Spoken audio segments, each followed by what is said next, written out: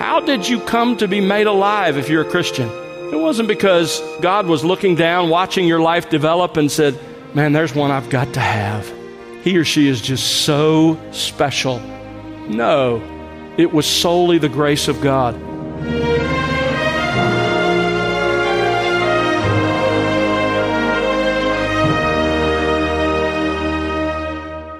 Welcome to The Word Unleashed with Tom Pennington. Tom is pastor-teacher at Countryside Bible Church in Southlake, Texas. Hello again, I'm Bill Wright. Today, Tom concludes his current series with part 2 of You Must Be Born Again.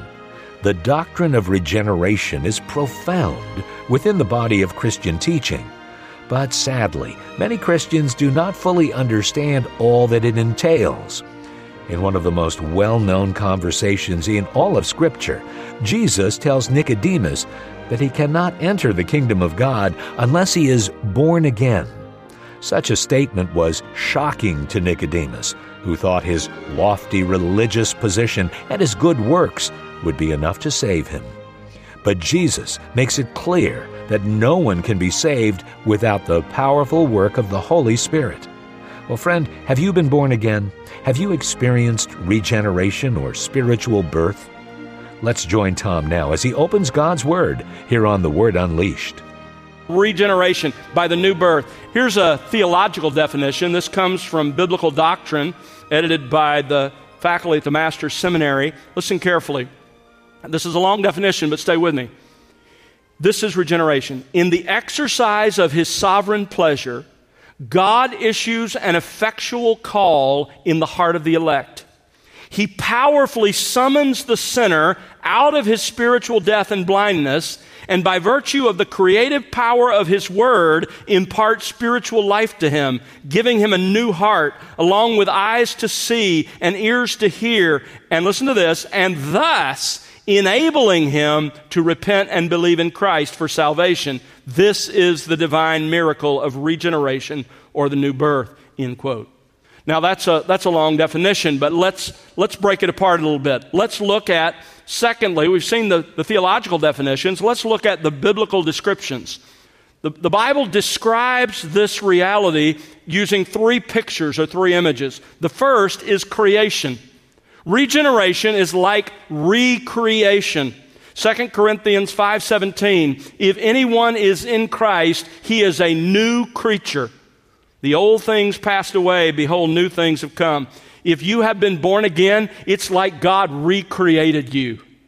In Galatians chapter 6, verse 15, we are a new creation. Ephesians 2:10, we are His workmanship, created in Christ Jesus. Ephesians 4:24, our new self in the likeness of God has been created in righteousness and holiness of the truth. So the first picture of regeneration Scripture uses is creation. It's like you've been created all over again. The second picture is resurrection. Resurrection. This is Ephesians chapter 2. After he talks about our being dead, he says in Ephesians 2, 4, and 5, but God, being rich in mercy because of His great love with which He loved us, even when we were dead in our transgressions, made us alive together with Christ. Again, if you have been saved, if you've experienced the new birth, if you've experienced this radical transformation, not only is it like you've been recreated, it's like you were dead and in a moment you were brought to life.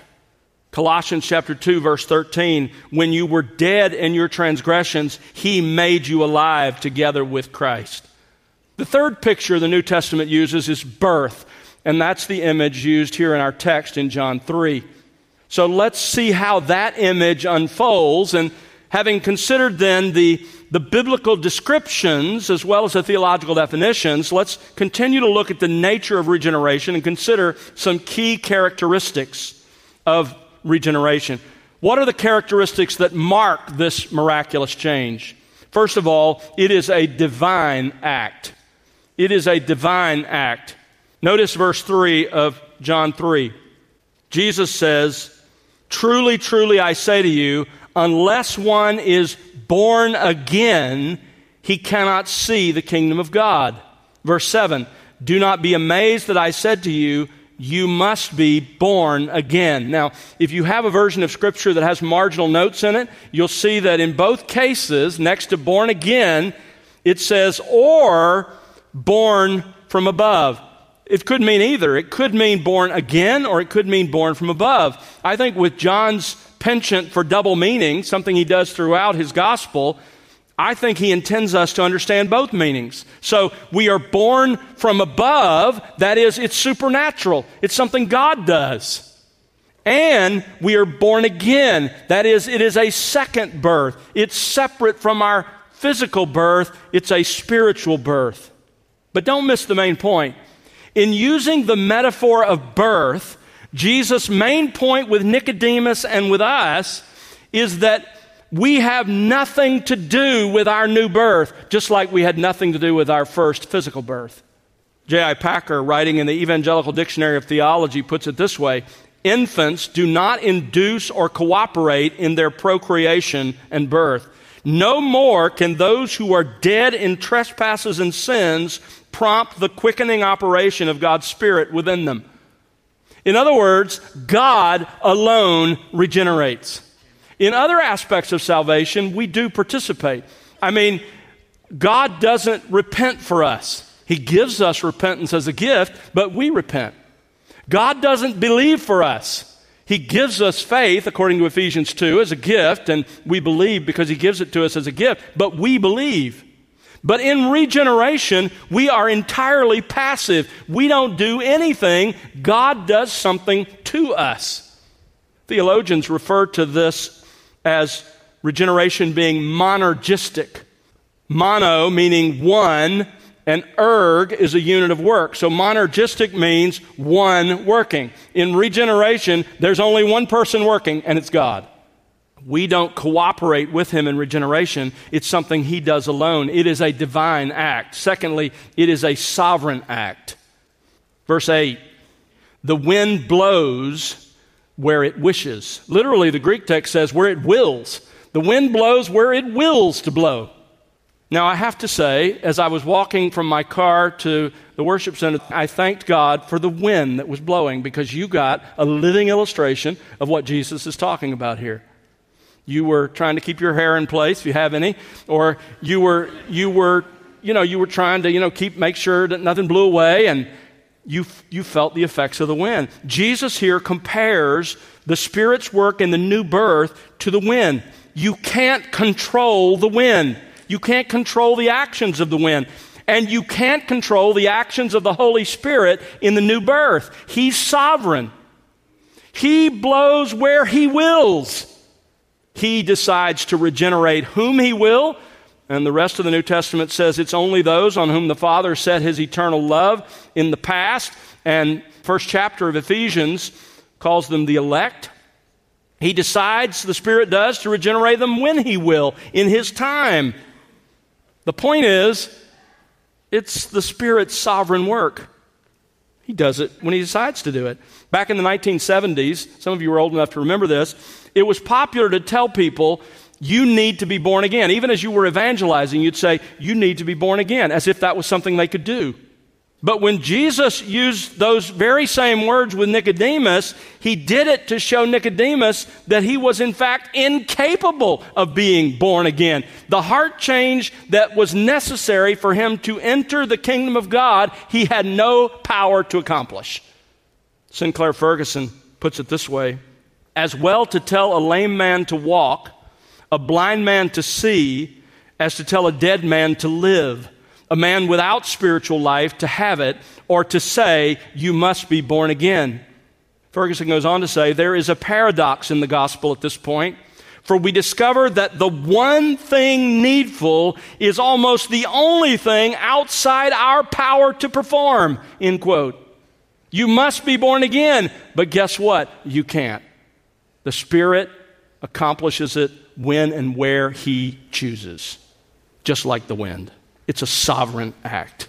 Thirdly, it's a gracious act.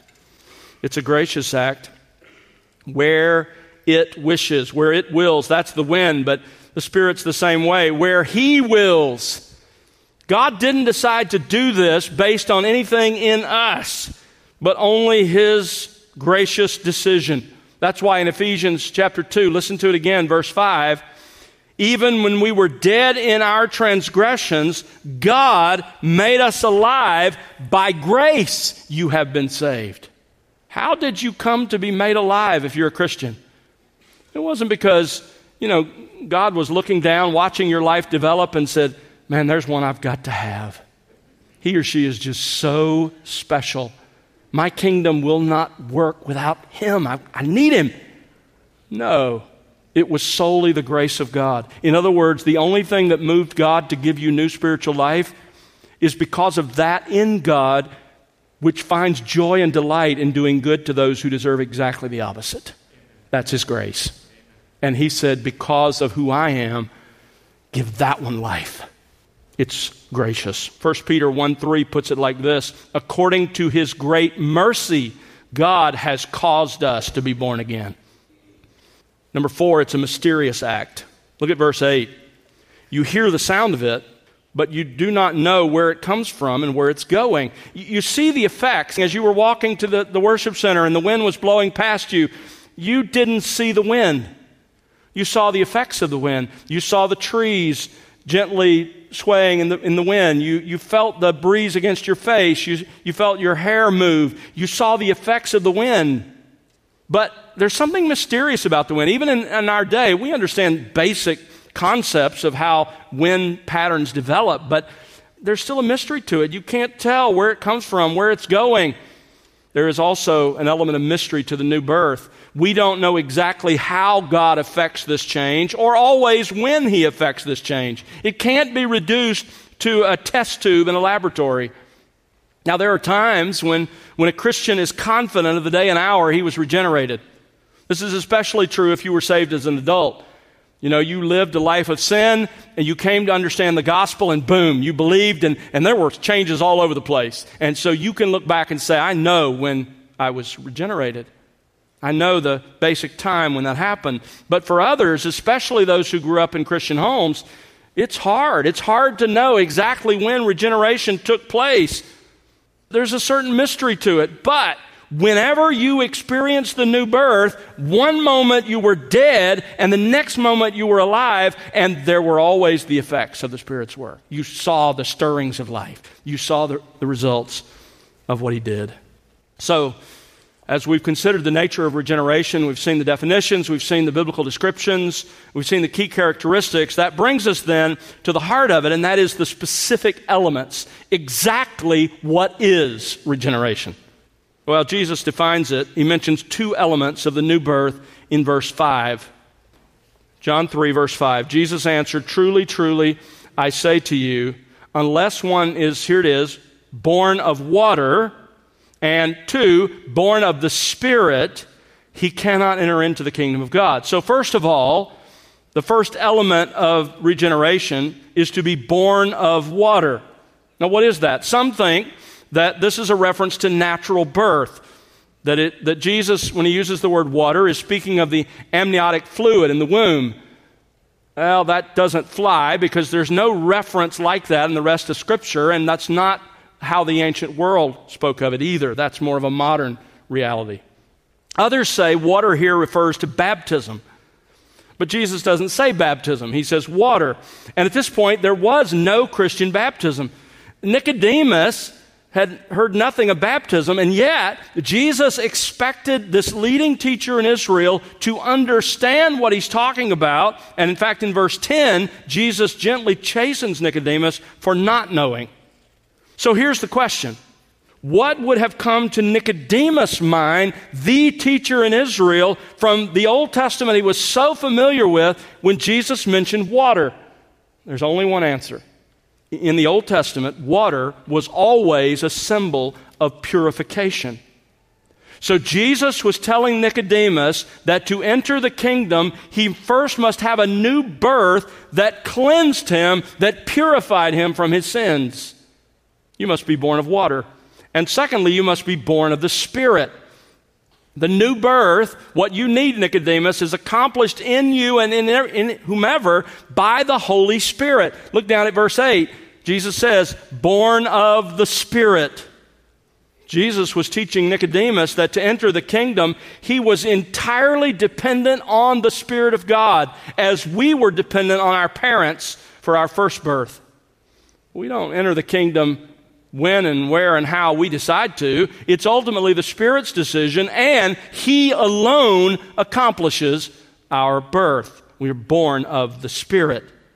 Now, Jesus' comments here are drawn from a key Old Testament passage. Turn back to Ezekiel, the prophet Ezekiel chapter 36. Here is the new covenant promise. It's describing a day when this new covenant will become a reality in the nation of Israel at the end before Jesus returns. But notice how he describes here regeneration in verses 25 to 27. Now, you'll notice 6 times in this text as we work our way through it, God says, I will, I will, I will. That's the emphasis.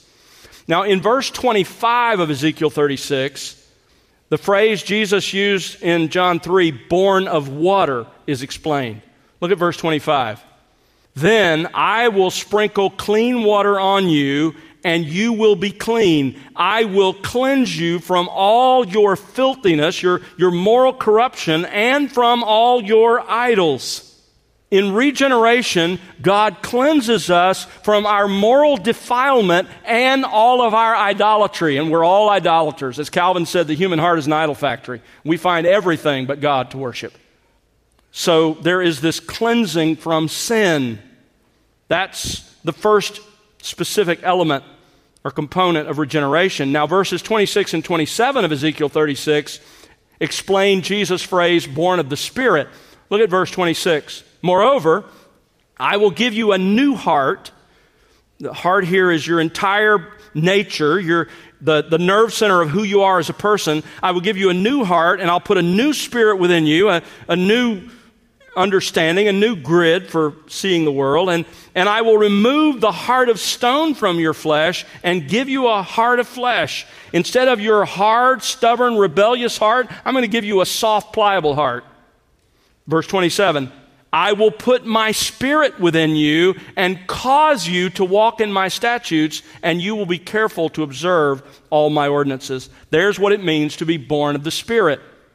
In regeneration, the Spirit recreates us with new spiritual life. He comes to live within us. He gives us a new heart that loves God and loves others, and that guarantees our growing obedience to God. I will cause you to walk in my statutes.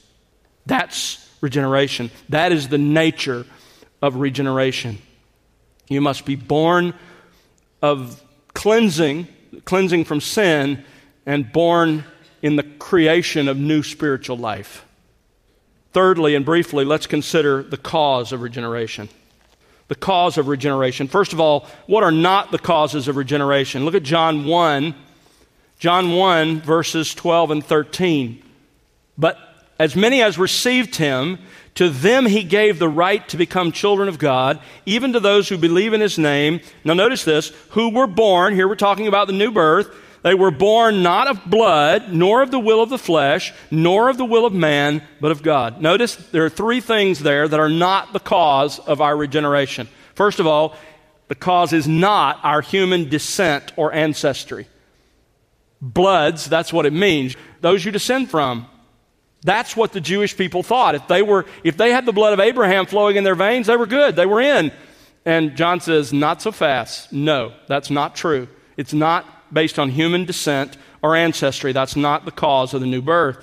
Secondly, it's not human works or religion, nor the will of the flesh. That is what man in his fallenness decides to do. It's not human works or religion. And thirdly, it's not human decision, nor the will of man. Those are not the causes of regeneration, the new birth. So what are the causes of regeneration? Well, the ultimate cause is the will of the Father. Look at verse 13, John 1:13. We were born, notice, by the will of God. That's the ultimate cause. James 1, verse 18 says, in the exercise of his will, God birthed us. God brought us forth. 1 Peter 1:3, blessed be the God and Father of our Lord Jesus Christ, who has caused us to be born again to a living hope. The ultimate cause is the will of the Father. So in a sense, theologians are right then to call this grace of regeneration irresistible. That is, it's going to happen. Now, don't misunderstand. That doesn't mean it's against your will, that God drags you kicking and screaming to Christ. No, He makes you willing. The Westminster Confession puts it this way: we come most freely, being made willing by His grace. How does God make us willing? He removes our blindness, and suddenly we see the ugliness of sin, and we see the beauty of Christ in the gospel, and we willingly come. So the ultimate cause is the will of the Father. The efficient cause is the work of the Spirit. God the Father does this through the agency of His Holy Spirit. Look at John 3, verse 5, verse 6, and verse 8. All three verses, He says, born of the Spirit, born of the Spirit, born of the Spirit. The instrumental cause is the Word of God, the instrument the Spirit uses. James 1:18, in the exercise of His will, God brought us forth by the word of truth. By the word of truth, by means of God's word. 1 Peter 1:23, you have been born again through the living and enduring word of God. Specifically, the instrument is the gospel message. Romans 10:17, faith comes by hearing, and hearing by hearing the message about Christ. So the instrument that the Spirit uses is the gospel. One final detail, just to mention briefly, has to do with the results of regeneration. The results of regeneration. We've seen the cause. Now let's look at the results. In regeneration, we are changed at every level. But let me just spell out some of the results. First of all, God cleansed the defilement of our hearts. We just saw that in Ezekiel 36. God cleansed the defilement, the pollution of sin in our hearts. Secondly, God enabled us to enter His kingdom by faith. Remember, Jesus says you cannot enter into the kingdom unless you're born again. So when we're born again, guess what? We enter the kingdom. We're enabled to enter the kingdom. Thirdly, God enabled us, and this will come as a surprise to some of you, God enabled us to, through regeneration, to believe in Christ. Look back at John 1 again, and the end of verse 12 and into verse 13. Let me read it literally to you from the Greek text, okay? Here it is. You follow along. Let me read it. The ones who are believing into His name, these, not out of bloods, nor out of the will of the flesh, nor out of the will of man, but out of God they were born. Did you hear the verb tenses? Those who are believing were born. The verb tenses are intended to communicate that one happens before the other. The reason we are believing is because we were born. They imply that regeneration happens before we exercise faith in the gospel. In other words, you never would have believed the gospel if God hadn't made you first alive. That means that, not in terms of time, don't think about this as time. When you're saved, the moment of salvation, at that very moment, you experience the new birth, you repent, you believe, you're justified. All of those things happen in a moment of time. But theologically and logically, there's an order to them. And regeneration comes logically and theologically before saving faith and is what enables us to believe. We were not born again because we believed because we were born again. You and I also need to live a life of thanksgiving and praise. You and I should spend every day of our lives saying, God, thank you for that sovereign, gracious act in which you gave me life. I didn't deserve it. You had every right to pass me by, to condemn me forever to the judgment I had earned. But in your grace and mercy, you made me alive. By grace, you have been saved.